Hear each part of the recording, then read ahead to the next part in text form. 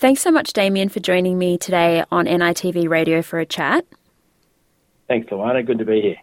Firstly, can you please tell us a little bit about First Peoples Disability Network and how the organisation is providing support to Aboriginal and Torres Strait Islander people with disabilities and their families? Sure. So the First Peoples Disability Network, we're a national peak organisation representing First Nations people with disability and their families.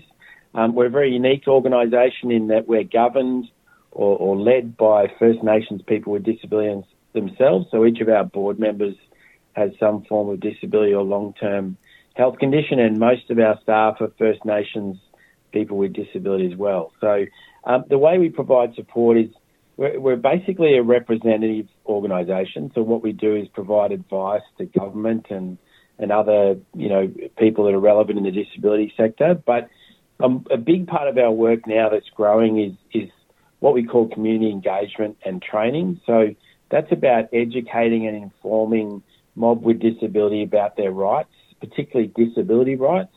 And we do that by visiting people in community and talking with them directly and sharing some of that knowledge with them so that they can start speaking for themselves. And earlier in June, First Peoples Disability Network officially launched the Have Your Say campaign. Can you please explain more about the aim of the campaign and also the TV commercial that was created for the Voice to Parliament?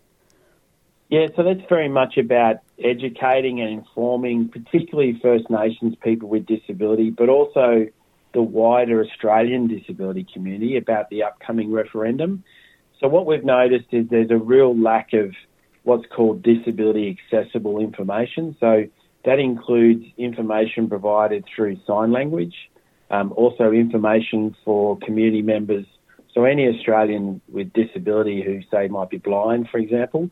And we also have some plain English information, and you can access that through our website called haveyoursay.net, and you can also access that through screen reader technology. So if you're a person with vision impairment, you can get access to that information that way. We're very keen because we see the Australian disability community as being really important to the referendum vote being successful. The Australian disability community is very large, and potentially the difference between a yes vote and a no vote, potentially even, is how the Australian disability community responds. Yeah, and it's really important for people to be informed as well. So it's great that there's these resources. Apart from the TV commercial, what other resources are being created for the campaign as we get closer to the referendum to enable people with disabilities to be informed about the Voice before, going on to vote? So one of the things that we'll be doing is holding community forums for the Australian disability community in all capital cities, and we'll be beginning that process from the end of August right through to September, and we'll also be doing that in some regional communities too. So the idea is that we are inviting members of the Australian disability community to come along, hear from some of our board members and some of our staff about their views on the referendum and what it could mean for First Nations people with disability. And at those events, we'll have a whole lot of different accessible information for people to be able to access. We're also got a website, and we'll be developing a whole lot of social media, particularly for the deaf community as well, so that they can understand what the referendum's all about.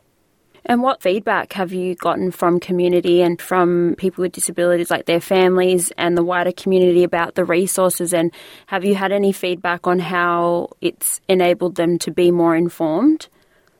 Yeah, we've definitely had positive feedback because the Australian disability community is really anxious to learn about the referendum, and the best way to do that, obviously, is to provide that information in the way that people access their information. So, but we've had very positive feedback about our information material.